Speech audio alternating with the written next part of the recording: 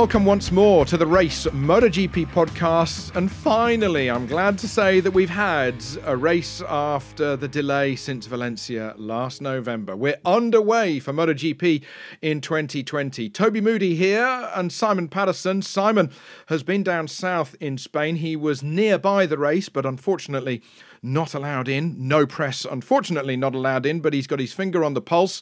And more importantly, I think his head in the fridge. How hot was it down there? It is unbelievably hot. I've never experienced temperatures quite like this at a European race. I can think of a few occasions. Argentina, the year that Scott Redding had the rear tyre problem. Buriram, the first year we went there to test before we raced, when it was dry season, not rainy season, when it's been similar temperatures. But that's about it. Never in Europe before. It's just constant sun. There's no cloud in the sky. The sun is so high in the sky that there's very little shade, and it's just meltingly hot. The track temperatures we've seen this weekend are higher than anything that we've regularly see in a season. It's so difficult to describe just how difficult it has been this weekend for the guys to go out there and ride motorbikes around. Sounds like you're actually on the Dakar rather than a MotoGP race. But the news is that Fabio Quartararo aboard his Petronas Yamaha has, I say, finally won a Grand Prix. He's only just starting his second season, and yet here he is as a Grand Prix winner, one of the most popular victories the sport has seen in years, absolutely years. Top guy, quick. People felt a bit sorry for him last year, except, of course, if you're part of a Honda team. But he's finally cracked the nuts, and not before time. It was only a matter of time. If we'd started the regular season on time, he'd be a multiple race winner by now. I'm fairly certain of that. He came very, very close last year, normally only getting beaten on the last lap by Marquez at numerous places. And he went into this weekend looking very, very strong. You know, we said in the last podcast, I predicted that this would be his first win, and it turned out he was, which is very rare for me to have a prediction come true, because normally that never happens. But, he has looked like a race winner for a long time, except he's never actually done it, I think is probably the best way to put it. But they have done it as a team, and that's a team that only came onto the MotoGP grid 12 months ago, and finally a satellite Yamaha, if I can call it a satellite Yamaha. We'll get into the ins and outs of what the spec is in a moment, but a non-works Yamaha wins a MotoGP four-stroke Grand Prix. Finally, it's been done. Absolutely, it has. The first time ever, which is kind of remarkable. First time ever that a satellite bike that isn't a Honda has won a race. But it's not a huge surprise that they were the team to do it, because that team is so professional, full of highly experienced people, really, really well funded. They've got fantastic bikes from Yamaha as a reward for last year and all the success that they had. That support's only going to even go up next year if Valentino Rossi ends up there. They're the closest thing that MotoGP has, I think, to a factory satellite team, if that makes sense. And it's really going to further change, should I correct myself, the thinking of some of the other manufacturers, the Works Ducati to Pramac Ducati relationship, Works KTM to Tech 3 KTM relationship. Suzuki have only got their two Works bikes. It's better to have 4 Works bikes on a grid than 2. I mean, you don't need to be a rocket scientist to work that out, and it's coming to the fore with the youth on top of it. Is this going to change the format of these secondary teams? KTM had an amazing race on Sunday. They've come on leaps and bounds over the last few years, and you have to think that is in part due to adding Tech 3, adding 2 more full factory bikes that all feed into the same pool of data, the same pool of engineers and development. And other teams have looked at that. They've looked at what LCR have done so successfully with Cal Crutchlow, what Pramac have done so successfully with Ducati and with Danilo Petrucci, Andrea Iannone, now Jack Miller. I think once we see the big grid reshuffle that's coming in the next few years, whenever the agreements come to an end and get renewed, what we're going to see is a grid comprised of 12 teams, 6 factories, and 24 factory bikes. Every team on the grid will try and have a satellite, and they'll all be running similar spec machinery. They're going to be interesting times, but not as interesting over the next week for the reigning world champion, Marc Marquez, who was at the forefront of the opening round of the championship at Jerez. Had a wobble, went through the gravel, got himself back through the order, got his way up to a podium position, and then had an enormous crash at the quick left-hander, behind the commentary boxes, I call it. Tumbled down the road, hit the tarmac at about 90 miles an hour, fell hard onto his right shoulder, then got whacked by the bike when he was rolling through the gravel. In the slow-mo, he actually got pushed through the air by the bike. A terrible thing to watch. And not only was that shoulder injured when he hit the tarmac, but he's broken the humerus, the bone, so it's grinding away, it's mushing around inside his arm, and it's horrible before he even comes to a halt. And he knew when the dust was clearing he was in big trouble. How big might this be for Marc Marquez? Really, really big. I'm obviously not a doctor, but I've spoken to a few since. And the problem essentially that Mark has is that it's not the broken bone. It's that the humerus bone in the upper arm has the radial nerve curled around it. What the radial nerve does is it controls the sort of up-down motion of your wrist, which is obviously your throttle action. It also controls finger strength, which is your braking motion on a MotoGP bike. All those are controlled by that. And if he's damaged it, which we think he has, although it's going to be the next few days when the swelling goes down before we find out exactly what he has done and how much trouble he's in. But that could be, the worst case scenario is career ending. Oh, don't. I haven't got that in the script, Simon. That's pretty worrying. But likewise, it was the same corner where Mick Doohan ended his career. He drifted a little bit further on round that left-hander in a wet session on a Friday in 1999 and hit the white line. Up he went. I was commentating, and everybody in front of the commentary box outside the window stood up and was looking behind us. We were on the end commentary box closest to the first corner, and I looked through the window behind the booth, and there was Mick rolling through the gravel and hitting the air fence underneath us, and that was it. And he never rode a Grand Prix bike ever again. Let's hope that that's not the case for Marc, but it's always been a worry of mine, and I've discussed it for some years with a friend of mine called Nigel Roebuck, Simon, who's a very eminent Formula One journalist. He's very much a grandfather of the press office in Formula One, and he's been around since the 70s.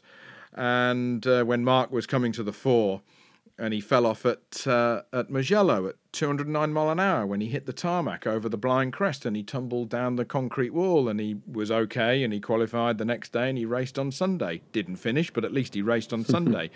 And Nigel and I were talking after that race, and I said, I just worry for him that, you think you're immortal too much. And Nigel was great friends with Gilles Villeneuve, and he said, Toby, exactly my sentiments. I just hope this day hasn't happened and he hasn't permanently hurt himself. A friend of mine had an accident on a motorcycle and hurt her nerves in her arm, and she never recovered. So the best people in the world, with Dr. Mir in Barcelona, are on the case. And we can only go day by day to wait for the reports. That's it, and it is literally going to be a case of waiting day by day until swelling goes down and they get an idea of exactly what damage he's done. It's very, very hard to predict, what's going to come out of it. It could be that they stick a plate into the arm, the nerve damage clears itself up, and he's back in action in a few weeks. But something tells me that's not the case here. Just reading between the lines. However, positive thoughts. We were discussing about Andrea Dovizioso falling off that motocross bike a couple of weeks ago, and he finishes on the podium. Remarkable. I mean, he looked like it took it out of him. He was drained after the race, but he was still there and able to do it. He salvaged a good result from what looked like it was going to be a bad weekend for the Italian manufacturer, and came out smiling, said last night, that's as good as a win. And for Ducati with Jack Miller, only 0.7 of a second back of Dovizioso in fourth position. So 2 Yamahas, 1, 2, 2 Ducatis, 3 and 4, another Yamaha with Morbidelli in fifth position. Those two manufacturers pretty happy, to say the least. Likewise, KTM, Pol Espargaro was running in fifth for a bit, got sixth at the flag, only a tenth of a second back of the former Moto2 champion Morbidelli. Pol, former Moto2 champion himself, putting a spring in the step for Austria. Absolutely. Really, really strong day for Austria. And Paul said last night that the bike feels like a race bike now, that they're doing the same sort of fine-tuning details that everyone else does every weekend and not making the big steps, the big leaps that they've been trying to do for, 4 years. So it's all coming together for them. It's going to be really, really, really interesting to see what Brad Binder can do this year. Because, man, that boy is a talent. He showed yesterday, he went from never having sat in a MotoGP bike on a race grid before to comfortably running inside the battle for the top 10 until he had a bit of a moment and demoted himself down. Yeah, lap 6, he had a moment and he was 17 seconds off the back of the last person in the race, who was 17 seconds in front of him. He clawed that back and then cut through the order and eventually finished up in 13th position, only 2 seconds back of Alex Marquez's works Repsol Honda. What could have been for the South African. But we've seen Binder win a Grand Prix at Jerez in Moto3 from the back of the grid, so he goes well there. Oh, and we've got it all again to do next weekend. How good is that for Brad Binder on the works Red Bull KTM? Interesting times. Coming back to Pol Espargaro, there must be a little bit of a seed of doubt in his mind after this opening MotoGP race. Have I done the right thing for next year and go to Honda? I know it's only one day sport, but... I think he's in for a rude awakening. We know the Honda is difficult to ride. We know that the Honda takes a really, really aggressive style. We know that Marc Marquez can do that. We know that Pol Espargaro can do that too. But at KTM, he's been using it to do 1 lap for qualifying or 2 or 3 laps in the middle of the race. To do it 25 laps to win a race is a whole different thing. And I think he might not quite find the huge improvement that he's expecting whenever he goes from one orange bike to another at the start of next season. That'll be interesting. But we've got a long way to go before we get to next season in all sorts of shapes and forms, including these 5 Grand Prix over 6 weekends. So 2 Spains, then we got Czech Republic and 2 Austrias. That'll take us through to the end of August. But it is really one step at a time. It's one day at a time at the moment. Great to see MotoGP back, though. I know I had my brain recalibrated after watching qualifying, but to see them all rush down to that final corner at the end of the first lap, I just went, wow, holy moly. And to get that feeling through the television screen, let alone if I was trackside, it just made the hairs on the back of my neck stand up, and to a certain degree they are now. The colours, the noise, the vibrancy. Of course the crowd was missing, particularly the emotion of the Spanish crowd at Jerez, because they are another level of bonkers. Another level. But just fantastic to see it back, and I'm completely energised for MotoGP after 25 years of following the sport. I think it's wonderful. It is an amazing time to be a MotoGP fan. We have, I think part of the good thing is that it's not just the break, it's not just the fact that we haven't had a race for 8 months until this weekend, it's the fact that I think we would have been just as excited had we gone racing in Qatar back in March, because this season was shaping up to be so good, to be so competitive. And now, because everything's been crammed into one little tiny block, because we've had no chance to see any sport for the last how many ever months, it's just better than ever. We saw yesterday how interesting and exciting the race can be, and I'm fairly sure that we've got another 5 of those coming up in the next 5 weeks. certainly the people who want to turn the tables on their results of yesterday, no matter how good nor bad they were, a good result for Viñales, works Yamaha in second position, but bizarre when we got the tyre choice that he had taken a softer front on his bike than the others. In that heat, surely it was going to turn to plasticine. I think one thing we know for sure is what the Yamaha factory team will pick for their tyres next weekend's second race at Jerez. We can say that with fair confidence at this point, can't we? I think he has spent all winter working on getting the bike to start, getting to do that first 20 seconds of the race better than anyone else, because it's been a huge weakness of his. Looking at yesterday's race, he absolutely nailed it. He completely got it right. The problem is that he had planned to use it to escape at the front of the race with the soft tyres at the start, and then to have enough of a lead built up that he could manage the rest of the race from the front. That didn't happen. He had to push too hard at the start. It was so hot outside, and the tyres just turned into, black mush in the rims because he picked the soft option, and it backfired spectacularly. I think he was very, very lucky to finish second. He did say he got a rhythm and he sort of levelled himself out, but as you say, it could have been worse. The skill of him to manage a tyre problem got him out of jail, I suppose. His teammate Valentino Rossi came out of the final corner with 7 laps to go, and the engine just died. It just stopped. He said there was a warning light that came on the dash, but there was nothing there underneath him. That's a worry if they've got a major engine problem at the very first race, because it's rare that we lose an engine in any of the bikes nowadays. Absolutely. Very, very strange issue. We don't know exactly what it is yet, and let's be honest, we probably never will, because they never like to tell us things like that, unless they can find a way to convince race control that it's a safety issue and that they need to change some parts inside the sealed engines, in which case we should find out whenever they have to crack them open. But it's a worrying sign, It makes me think, we know that Yamaha have been chasing more top speed. We know the riders have been calling for more horsepower. Have they just given them a little bit too much? Are we going to see bikes with, an RPM restriction for the rest of the season that slow them down considerably against their rivals? I wouldn't be surprised. And that's really, really not good.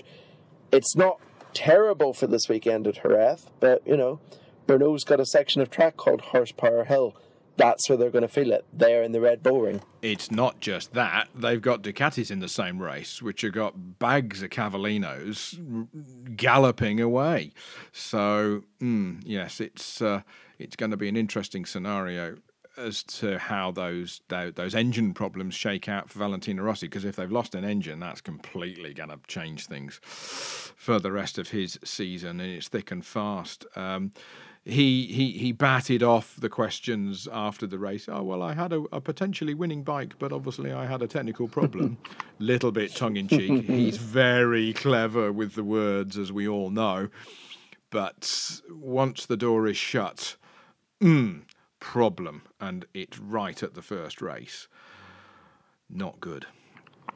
I can imagine there was some bad language used in the Yamaha truck yesterday evening, with no one around to hear it, because you'd expect no less.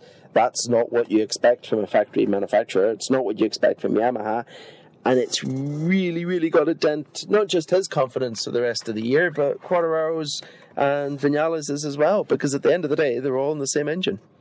Looking over their shoulders. Yeah. Man who finished second at Jerez 12 months ago, Alex Rins, fell off in practice. He couldn't race. Cal Crutchlow fell off during Sunday morning warm-up, was declared unfit to race with a little bit of concussion, and he's probably the hardest one of them all to be rolling through the gravel, and yet he couldn't race. So some people starting injured, let alone Mark, very injured. It's a very bad start to the season for a whole host of people. Crutchlow has broken his scaphoid, which is a very, very difficult bone to heal because it gets very little blood flow right in the middle of the wrist. The good thing is that they've figured out yesterday, that he has broken his scaphoid. And part of the problem with it is that it can go undiagnosed for months and a lot of times. And that sets back the healing. So he's going to Barcelona on Tuesday as well. He will be in the same recovery room as Marc Marquez after his surgery, whenever the same surgeon takes both of them into the same operating theatre and does different procedures to both of them. Cal only needs one little pin inserted into the wrist. They're confident that that'll be enough to keep the bone held together and get the blood flowing again. And like you said, probably the hardest man in racing, he's convinced he's going back to Jerez on Friday to have another crack at the whip. The scaphoid, as Simon says, very deep in the wrist, and it really takes all of the pressure when the guys are on the brakes with those carbon discs into these big corners. So it just makes you weak. It's like a weak knee. You can't bear much pressure if you're on a bike or taking 2 steps at a time up the stairs. It just collapses. So everybody's had a problem with them who's had a wrist injury in the past, and as you say, it takes a long time because there's no blood flow through that bone to speak of. So 2 out of the 3 Works HRC guys are in hospital. That's going to completely upset Honda, because their leading Honda over the line was Nakagami in 10th position.